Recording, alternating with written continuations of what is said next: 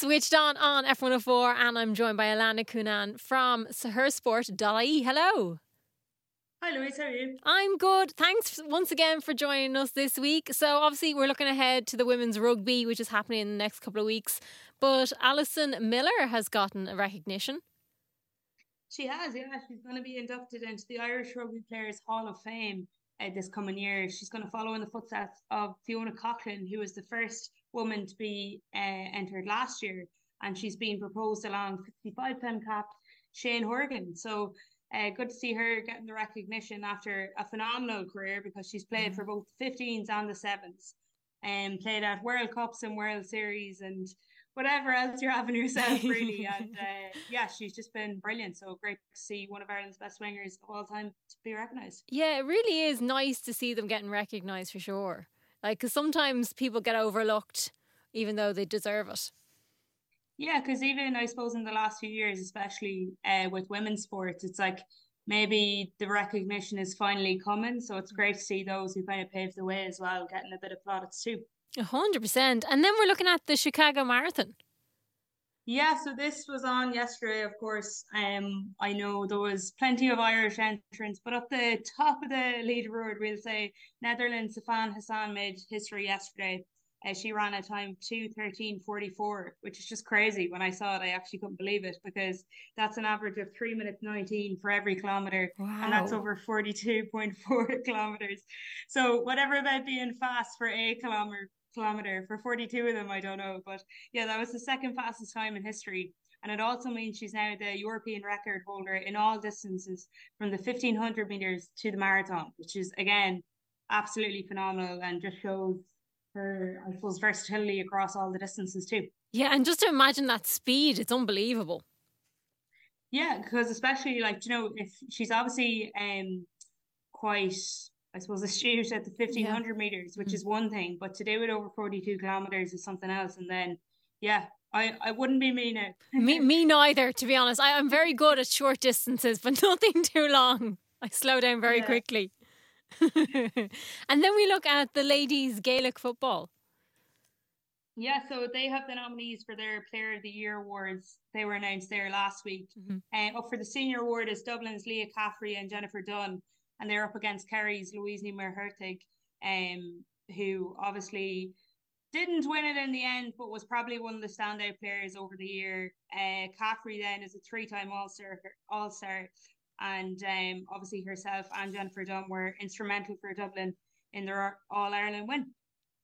Yeah, which is huge. And then the women's national team. So I don't know if this is going to come as a big surprise for people, but Eileen Gleeson is going to stay on for a bit.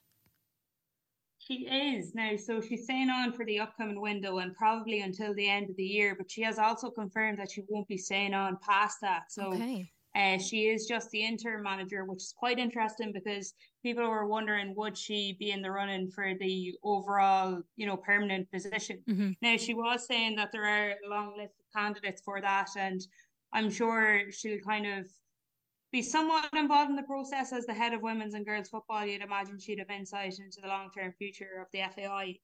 But that's definitely interesting. She'll be involved, though, until the end of the year. And we obviously have the Albania doubleheader at the end of the month, which will have us in good stead at the top of League B, because, as you know, we've already played Northern Ireland and Hungary, and we've been getting on quite well so far. Yes, that's why I suppose people were like, well, would she not just stay on? And because we seem to be having a good run at it, but I can understand why she doesn't want to. Is there any kind of names that are being thrown around, or do we know yet?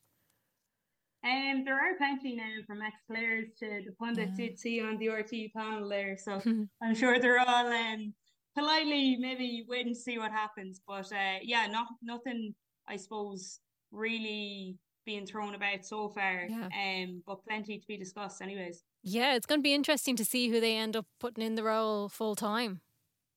It definitely is, but I'm kind of glad in one way, and I'm sure quite a lot of people will be, that it isn't Eileen Gleeson. Now, don't get me wrong, she's absolutely brilliant, and she has been to steady the ship in terms of the women's national team. But if we're going to implement a long-term vision, I think she's the woman for that job. And she said it herself, to have that long-term stability, you need to have someone long-term in the role. And I suppose she only took it up in January. So to have moved away from that position so quickly, I think would have been a mistake. So it's nice to see that that one's going to work out rightly, I think. Yeah, do you think she'll stay on as some sort of influence there?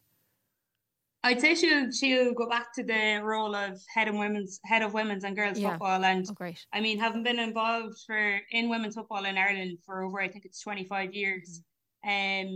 She even said herself, I remember at the last press conference, that she's older than quite a few of the players, even the amount of time she spent in football is older than a few of the players on the team. So it just shows you how much experience she has, and right from grassroots up to now the Irish team. Yeah, it'd be a shame to lose that experience as well. So it's good to hear that she'll probably stick around in some capacity. Yeah, exactly.